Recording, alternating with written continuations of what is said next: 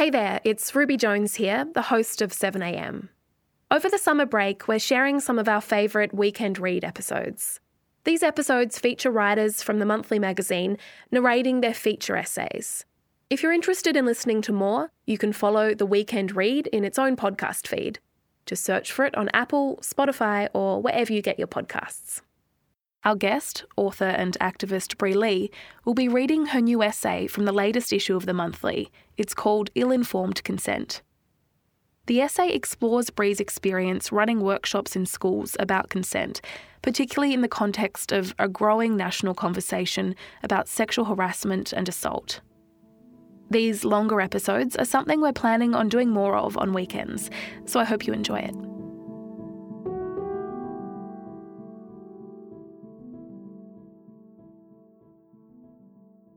Bree, could you tell me a bit about why you decided to write this piece and the sorts of things that you were thinking about as you wrote it?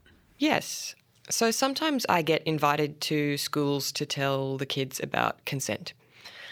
And one day in March, I was invited to a co-educational school to talk to the girls only about consent.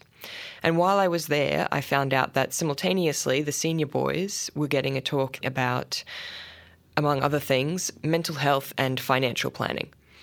And to be honest, it made me furious. And it made me very also troubled and sort of disheartened to think that the next generation were also coming through with this absurd and offensive split down the middle where boys are being taught about how to be successful and girls are being taught about how to prevent themselves from getting raped. And so I put something on social media about it and people responded with feelings similar to mine. The school invited me back to speak to the boys that same week, and it was the first time that had ever happened. And I was also seeing, obviously at the time, the petition and the advocacy that Chanel Contos had kicked off around Sydney, and also just the broader conversations happening around the Canberra bubble and the mishandling of various very serious allegations of contemporary and historical sex crimes in relation to people empowering Canberra. And I really wanted to be able to speak to some experts and figure out what is actually happening at the moment in terms of what the average Australian kid gets told about sex and relationships and consent, and whether or not that is even close to what is considered or what even is considered best practice. Thanks, Bree. I'm looking forward to hearing the essay.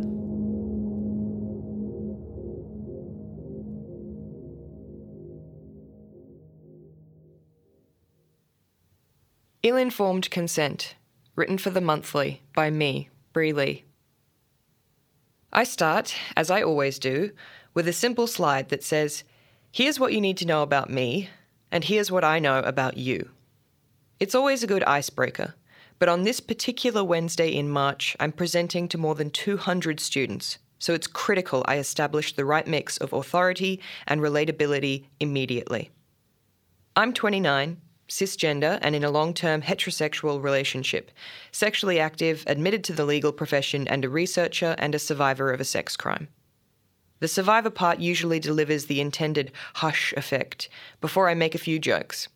That it's important they know I'm sexually active because I got my sex ed from a nun who, if we believe her, had no first-hand experience. That gets a laugh and we're off. Here's what I know about you, I say. Almost half of Year 10 to 12 students are sexually active. Of those, 28% have experienced unwanted sexual activity. If they're girls over 15, at least 20% have been sexually assaulted. And if they're boys over 15, it's 1 in 25. Research suggests about a third of them are sexting or sending nudes, but I think it's probably higher. At least 20% are LGBTIQA+.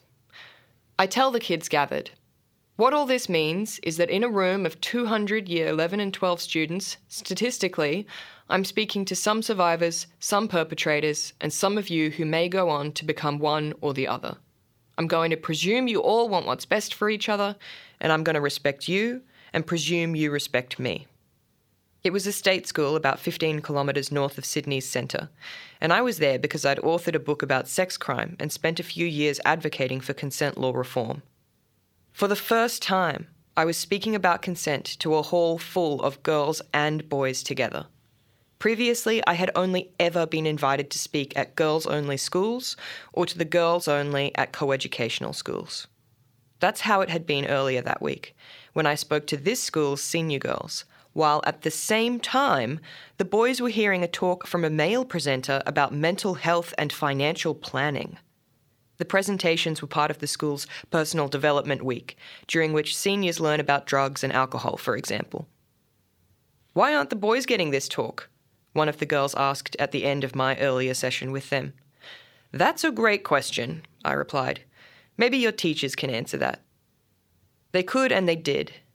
Apparently the teachers didn't realise that the male presenter wouldn't be talking to the boys about sex, and the deputy principal was disappointed by the disparity in presentations. I believed her.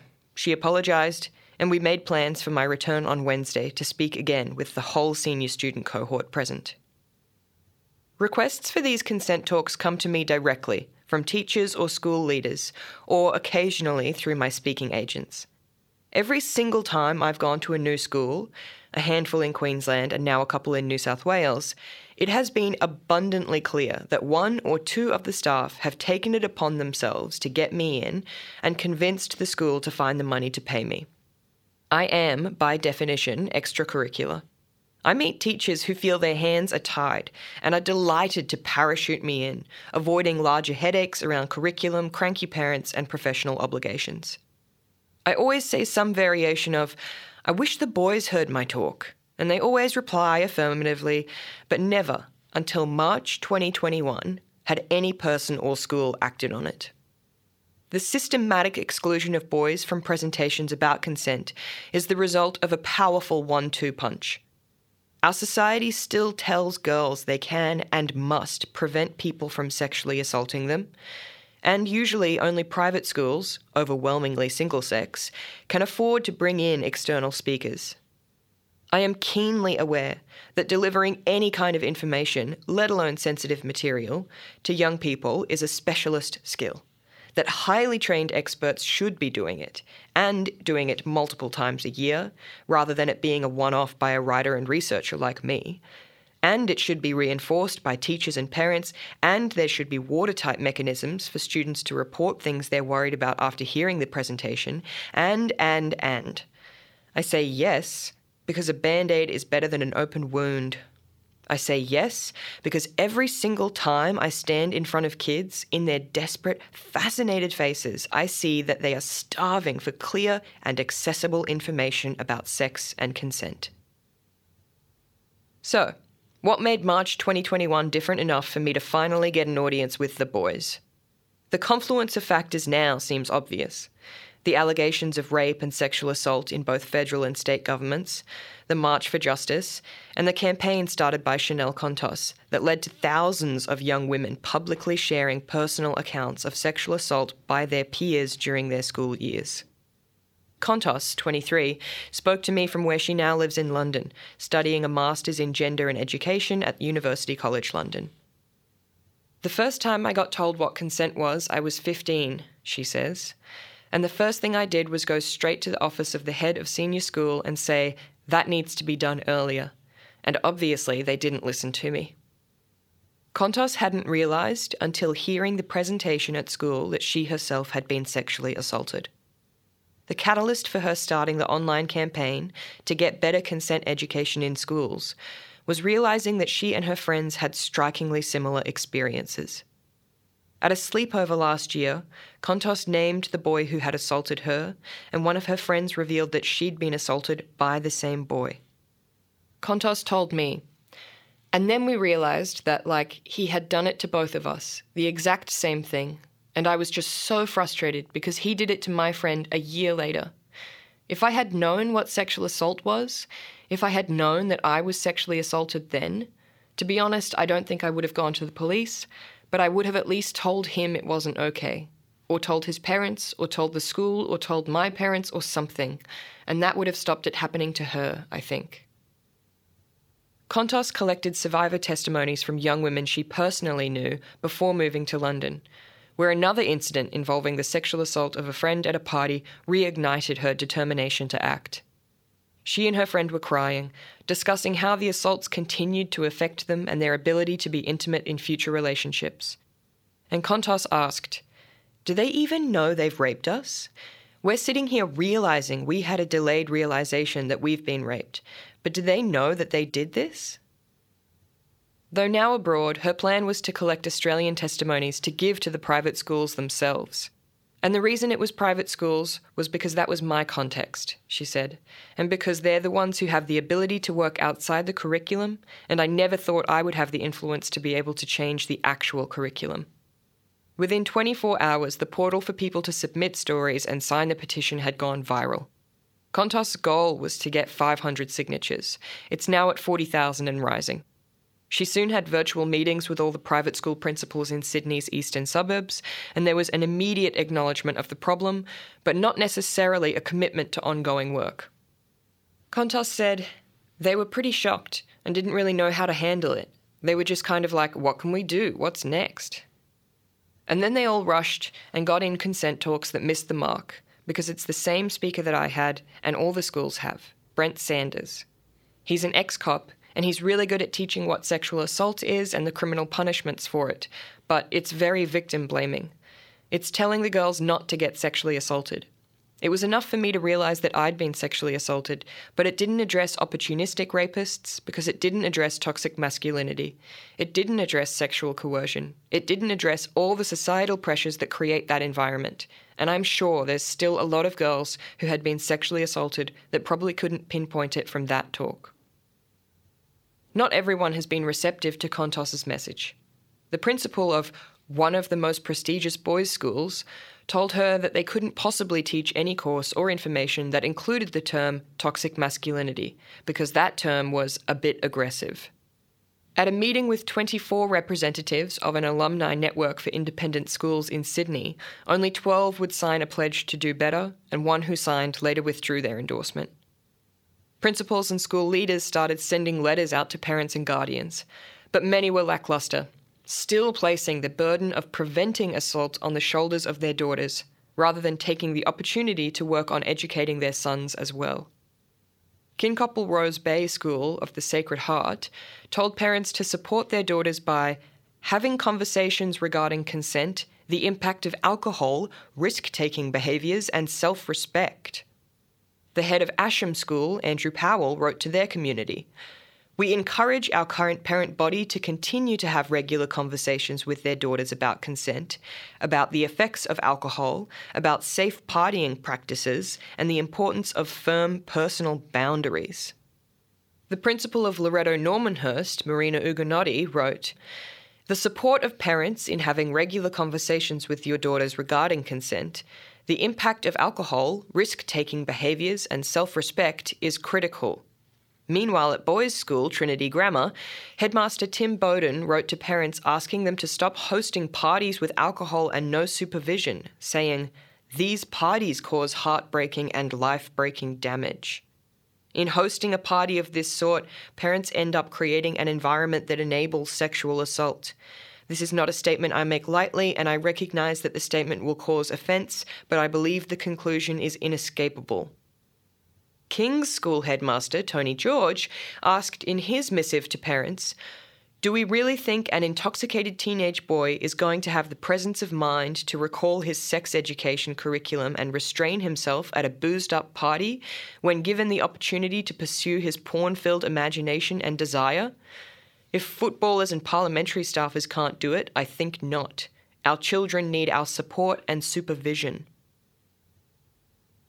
In one coeducational public school's rush to be seen to be responding to the petition and testimonies, an assembly was held to speak about these issues. According to the Browell College principal, Jane Boyle, as part of this discussion, boys were asked to stand as a symbolic gesture of apology for the behaviours of their gender that have hurt or offended girls and women. Parents were outraged that their innocent boys were being demonised. The internet exploded with shock and scorn. The school apologised. The federal government launched its Respect Matters program in mid-April, with resources for respectful relationship education made available to schools, including an online portal called The Good Society, which offers a range of videos tailored for different school years. The videos, with their inexplicable throwback to 1950s instructional style, have been much derided for being conceptually absurd, avoiding frank discussion of the issues, and seeming to be uncomfortable with directing too much attention on boys' behaviour. The program has been developed within the government's National Plan to Reduce Violence Against Women and Their Children 2010 to 2022. Yet one video explains consent by portraying a bullying girl rubbing a milkshake into a boy's face. At the time of writing, that video had received so much ridicule it was taken offline. But among the many remaining is one that purports to teach kids about how to get what they want while maintaining respect for others by contrasting the inability of a taco to consent to being eaten. Contos has meanwhile conducted virtual meetings with state and federal MPs. Some good, some not so good. Responses have been a little bit defensive. Federal Education Minister Alan Tudge admitted to her that she was surprisingly more convincing than he thought she'd be, telling Contos she had her head screwed on right. But their meeting didn't result in any commitments, apart from Tudge saying he would put her in contact with the Australian Curriculum Assessment and Reporting Authority, ACARA, and stay in touch. A meeting with Queensland's Education Minister, Grace, proved more constructive. And in Victoria, Contos has addressed a group of Liberal MPs and is scheduled to address representatives from Labor. She also has unconfirmed plans to brief federal and New South Wales MPs. Katrina Marzin is a criminal lawyer and a researcher at Rape and Sexual Assault Research and Advocacy, RASARA. She travelled to Europe and North America on a Churchill Fellowship in 2019 to see how other countries implement relationships and sexuality education, RSE.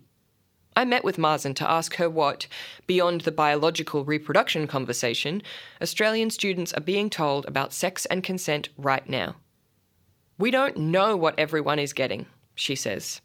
It is vastly inconsistent between jurisdictions and within jurisdictions. There's some guidance in the national curriculum, but schools are vested with a significant amount of autonomy in how they deliver it and what is in fact delivered. We need an audit, basically.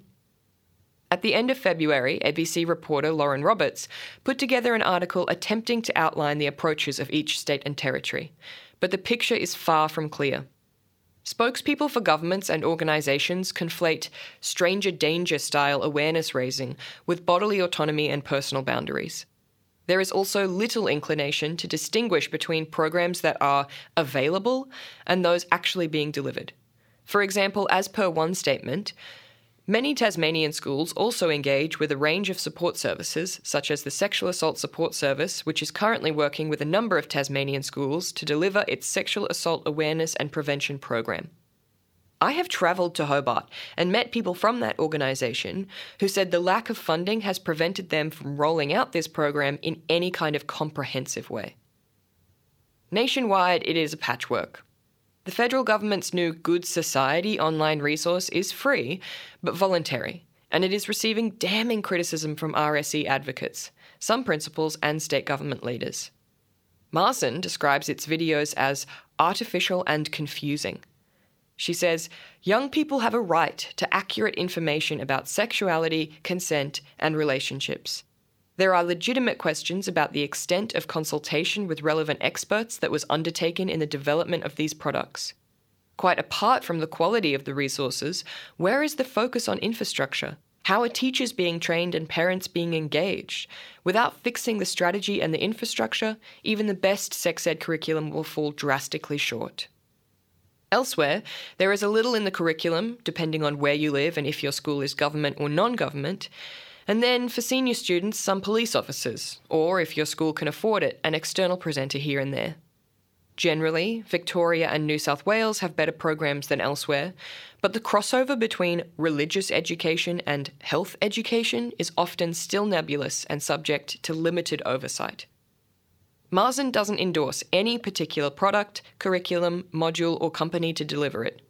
She says, I advocate for the structural reform necessary to make this happen at scale and happen well. because if we rush this, great, we fix the curriculum, that's all we need to do. It's not going to work. Teaching about consent cannot be an isolated module. Conversations around consent need to be part of a broader, more holistic relationships and sexuality education program. If you carve respectful relationships out from the topic of sexuality, she says, you're not going to have the targeted response that you want. Sexualized violence is a specialist issue, Marsden says, and talking about respectful relationships and how to treat each other respectfully without talking about sexuality is artificial.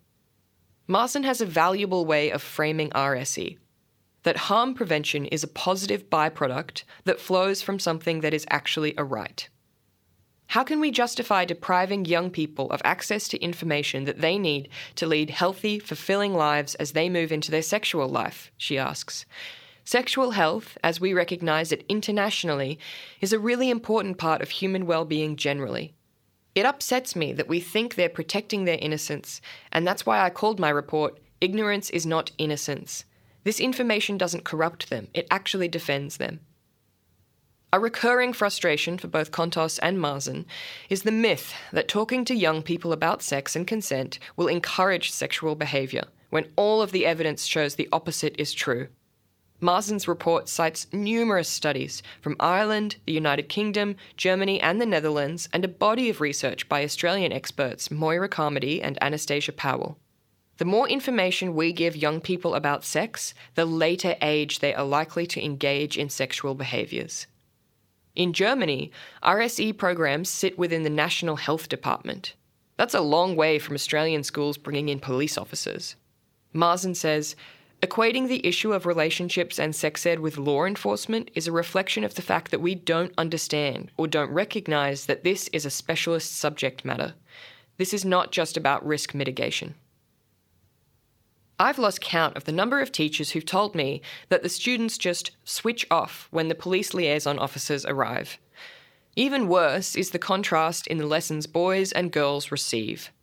On Brent Sanders' website, the talk for boys is called Life Choices for Young Men, with a focus on delivering a frank, open and down-to-earth presentation to the boys which examines critical issues such as peer pressure, decision-making, self-discipline, respect, motivation and essential keys required for success. The talk for the girls is called Back Off and is described as not a physical-based martial arts type course, but one centred around knowledge, assertiveness and basic conflict psychology with a focus on prevention. The obvious disparity between the two courses is offensive. Boys being taught about success and girls taught how to keep themselves safe from predators. Yet Sanders continues to be a popular guest in schools. He is the author of the self-published book, How Dangerous Men Think and How to Stay Safe for Life, and he sells this material as a very practical guide that will change the way you think. No matter your age, this is a book no woman should be without. The overall messaging is quite different to what students hear me say. I don't show schools my material to check beforehand, and if a school tried to control or censor my content, I would refuse to attend. In this space, it is possible to do more harm than good by allowing certain gaps or silences. The shape of my presentation is that we have to talk about good sex before we can talk about bad sex. What this means is asking why 25 to 30% of women report sometimes feeling pain or discomfort during sex, but only 2% of men. It means asking why 95% of men having heterosexual sex have orgasms, compared with 65% of women. These problems arise in a world in which sex is considered something someone does to someone else, instead of something two people as equals do together. There are certain phrases and ideas I repeat throughout. For example, why do you want to be having sex with someone who doesn't want to be having sex with you? The next phase of my presentation is about the legal definition of consent, when it does and doesn't exist. Then we move quite quickly onto the ethical definition of consent. I tell them what I truly feel in my gut, that it sucks that these two things don't always overlap. But because I'm there to give them information that might help them be happy and healthy, rather than legal advice, we focus on ethical, not legal consent. I give examples of power imbalances that are obvious, like the assistant manager at your work in the cool room, and the examples that are less obvious, like the rich school captain who's picked you up from the party in his dad's Merc. The bottom line is, unless it's an enthusiastic yes, it's a no. I ask them again because feedback from my previous sessions tells me it's important. Why would you want to be having sex with someone who doesn't want to be having sex with you? There are a few slides where we talk about examples where there's no consent. Drunk people, people swapping out, which is where sexual partners are switched without the other party's knowledge, stealthing, which is the non-consensual removal of a condom during sex, and submission after relentless pressure. And then I give examples of easy ways to check in with a partner. One of my favourite parts is talking to kids about safe sexting. We hear the term safe sex all the time, but what about sending safe nudes? If I can even help a dozen young people understand they can send nudes without showing their faces or identifying features, imagine how much future stress and anxiety might be prevented. Minds are blown when I point out that the rules of interpersonal consent extend to the sharing of digital media. You can withdraw consent and ask for images to be deleted at any time. You can slow down or speed up an exchange, and consenting to one person seeing your image never means consenting to others seeing it also. The myth-busting part comes next, and usually leads to some uncomfortable shifting in seats. I hit some key points here. Parties don't cause rape. Short skirts and flirting don't cause rape. Sexual assault and abuse are most frequently perpetrated by someone known to the survivor in a domestic setting and without the use of a weapon. The terrible truth is that if someone has decided to sexually assault you, there may be very little you can do about it. If you freeze, that's normal. Do whatever you need to do to survive, and never blame yourself. I know I still need to hit these basic, fundamental facts because of the questions students ask at the end of my sessions. I see the comments they leave on each other's social media posts. I read research around best practice in this area to make sure I'm up to date. Teachers and other young people tell me about conversations they overhear. Make no mistake, young people aren't automatically more progressive about this stuff. Some of their mistakes and errors exhibit just how heartbreakingly, infuriatingly, and comprehensively we are letting them down. Kontos says the two most common revelations among the thousands of sexual assault testimonies she has received are that oral sex can be rape and that a person who knows you can rape you. It's not just strangers. Some real questions I have received from students include, if you say, I don't know, is that consent? He can share around her nudes if she just sent them to him without him even asking for them, right? It's different if she's just volunteered them. And what happens if the consent is influenced but is still given by a person, like if someone is drunk or threatened? I am taking these questions from students who are, mostly, already sexually active. Kontos's epiphany probably happens all the time to students who are listening to me. They're sitting there, coming to realise they've been sexually assaulted.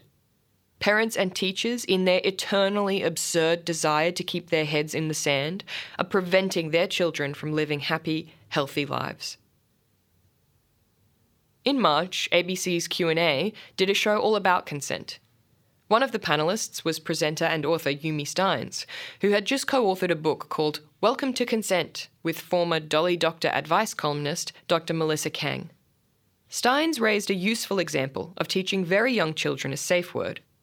Her children yell out pineapple or eggplant if they're playing or being tickled and it gets too much. Steins says, it's a muscle you need to exercise about being able to say no or stop. Most adults would recognise the term safe word as something from bondage and sadomasochism communities, and it might make them feel awkward or uncomfortable. But it's a useful tool for young people to lay foundations about how to withdraw consent long before sex even gets discussed. In Marzin's final Churchill report, she writes, at Colham Primary School in Shropshire, UK, I observed in a class of 9-year-olds that there was a bookshelf at the back of the room, with different shelves assigned to different genres. The top shelf was labelled RSE and included books about bodies and reproduction. The teacher told me it was common for students to choose books from this shelf during silent reading time, and nobody was ever teased for doing so. The problem with expecting RSE to improve via grassroots efforts is that it relies on the will and budgets of individual schools and individuals at schools. You'll never succeed without national government support, Mazen was told in Germany. That could come from national or state governments in Australia, but Mazen says it is clear from everywhere she went overseas that the role of government setting up the framework for this to actually flourish was integral to its success, because it's such a huge task. She says, you need government policy to provide the mandate and the means for this to happen. And so, when I say the mandate, I'm talking about things like legislation, putting it in the national curriculum to a greater extent, with more than just guidance. And then when I say the means, I mean actually assisting in the development of programs, contributing to the research around how you deliver such education, creating a broader sexual violence prevention strategy that this would form part of. And then actually funding the development of it, as well as the training of teachers, for example, or experts to go into schools to deliver it. Mazen's report includes a diagram of 6 progressive stages consistent across all the countries that had been able to achieve laudable, comprehensive RSE. The first is advocate. You need to advocate before you can move on to commit, recognise, equip, engage, and evaluate. Mazen says Australia has only just reached stage 1. She says the Contos petition has been compelling because of the numbers and because of the fact that it's coming from current and former students, and they are drawing the connection between the deficiency in their education and the sexual violence and harassment they have experienced. And gradually the community consciousness has grown and grown. She says the momentum is promising. In all of these countries I went to, the implementation was predicated by a kind of increase in community awareness and advocacy around the topic. The next thing is the government needs to take this on as a matter of public policy. In Queensland, the Education Minister, Grace, made announcements in early March about plans to overhaul and improve the state's consent education plan. When I ask her what the catalyst for this was, she says that the testimony from students on Contos' site made for very disturbing reading. Grace says, a lot of those reports came from the non-government sector in the first place, and I wasn't naive enough to think that this wasn't happening in the government sector as well. She wrote to Alan Tudge requesting that the issue of consent education be put on the agenda for the April 30 meeting in Melbourne of all the state and territory education ministers. She says, politics is all numbers and timing. We've got the numbers to prove there's an issue here, the voices are loud, the stories are numerous, and the timing is right. This is an opportunity. Can we get ACARA to work across all the states to get a national consistent approach? Is that something we can do or not? Grace's commitment in Queensland is essentially to start with an audit. She says, the plan is to really get the department working across all of the school sector. At the moment, we can control the government sector, but not the non-government sector. So what we've been able to do is reach out to Independent Schools Queensland and the Catholic education system, and they will be working with us on how adequate is the current curriculum and education, respectful relations, all of that kind of stuff that we provide in schools. Is it age appropriate, and how do we improve it? Grace also said her department intended to marry up their findings and goals with the new task force announced by the state's Attorney General and Minister for Justice, Women and the Prevention of Domestic and Family Violence, Shannon Fentiman. When I speak with Grace, she has just finished dealing with what I'd describe as a manufactured controversy. One school in Queensland decided to make pins that students could wear displaying their preferred pronouns. You should have seen the media, she says, describing polls on Facebook encouraging people to vote on whether or not all students at all schools should have to wear pronoun badges. She says, will they just leave these kids alone, you know? They've come up with a really good idea, they seem to want to trial it, they think that this is going to work in their school. No one is saying that it's got to be everywhere. Grace describes a group of very conservative elements in our education system that almost believe that you shouldn't be doing any sex education or any kind of training. She is prepared for some pushback, acknowledging that the most common concern is age appropriateness. Another common misconception is that by starting RSE in kindergarten, toddlers will be spoken to about sex. Yet what early years programs focus on is simply communication and bodily autonomy. It helps set a foundation and standard for respect that is built upon in later lessons that are explicitly about sex and sexuality. Early lessons for kids include teaching them ideas such as, "From my head to my toes, I say what goes." These programs are also effective in encouraging children to report abuse and violence in the home and establishing that conversations about bodies and well-being aren't taboo. Grace is committed to hearing what young people themselves have to say about age-appropriate education. She says, "I've got a student advisory council. We're meeting in May, and I have written to them and asked them to think about these questions. When do they think they're old enough to hear about this?" Marzen's insights on the inevitable pushback are particularly illuminating. Every country that has comprehensive RSE has had to push past the vocal minority of conservative voices. This can and must be planned for and dealt with early. She says, "We need to recognise that there is a public response, as well as a political risk. But both of those things are overestimated. The extent to which the public will be concerned about that is overestimated, and as a result, the political risk is overestimated." The vocal minority in Germany used a specific word that translates to early sexualization to attempt to derail the government's plans. You see the same response in the Netherlands, the UK, Canada, Marzen says. It's to be expected everywhere. This concern that talking to young people about sex and sexuality will encourage them to behave in that way when we know the opposite is true. Marzen is defiant, arguing that pushback doesn't make progress impossible so long as government and enough of the public are sufficiently committed to young people's well-being. My lingering scepticism has been around Australia's unusual divide between government and non-government schools, and how the vast majority of non-government schools in Australia are Catholic. I would point to Ireland as a really good example, Marzen says, to my concerns, because they are a very Catholic country. 90% of their schools, even though they are state schools, are Catholic run. And yet just before I got there on my Churchill Fellowship in 2019, they had completed a national review of the relationships and sexuality education in Ireland. If Ireland can do it, we can do it. Kontos says that in her experience, the more conservative religious schools, especially Catholic schools, were the ones that pushed back against her message or simply refused to engage with her at all, with some notable exceptions. Moriah College is an independent, modern Orthodox Jewish co-educational school in Sydney's eastern suburbs, where Kontos says she spoke to a rabbi and a group of teachers and leaders who were ready to commit to running multiple RSE sessions through the year. She says, "It was the perfect example of religion not being an excuse, because I literally spoke to this rabbi about queer sex education and slut-shaming and female pleasure." Marzen reports that it was proven consistently important overseas to give parents and carers the right to withdraw young people from the classes. It proved critical for the process of legislating RSE and making the curriculum nationwide, so that people in opposition couldn't argue that their children were being forced into lessons of which they didn't approve.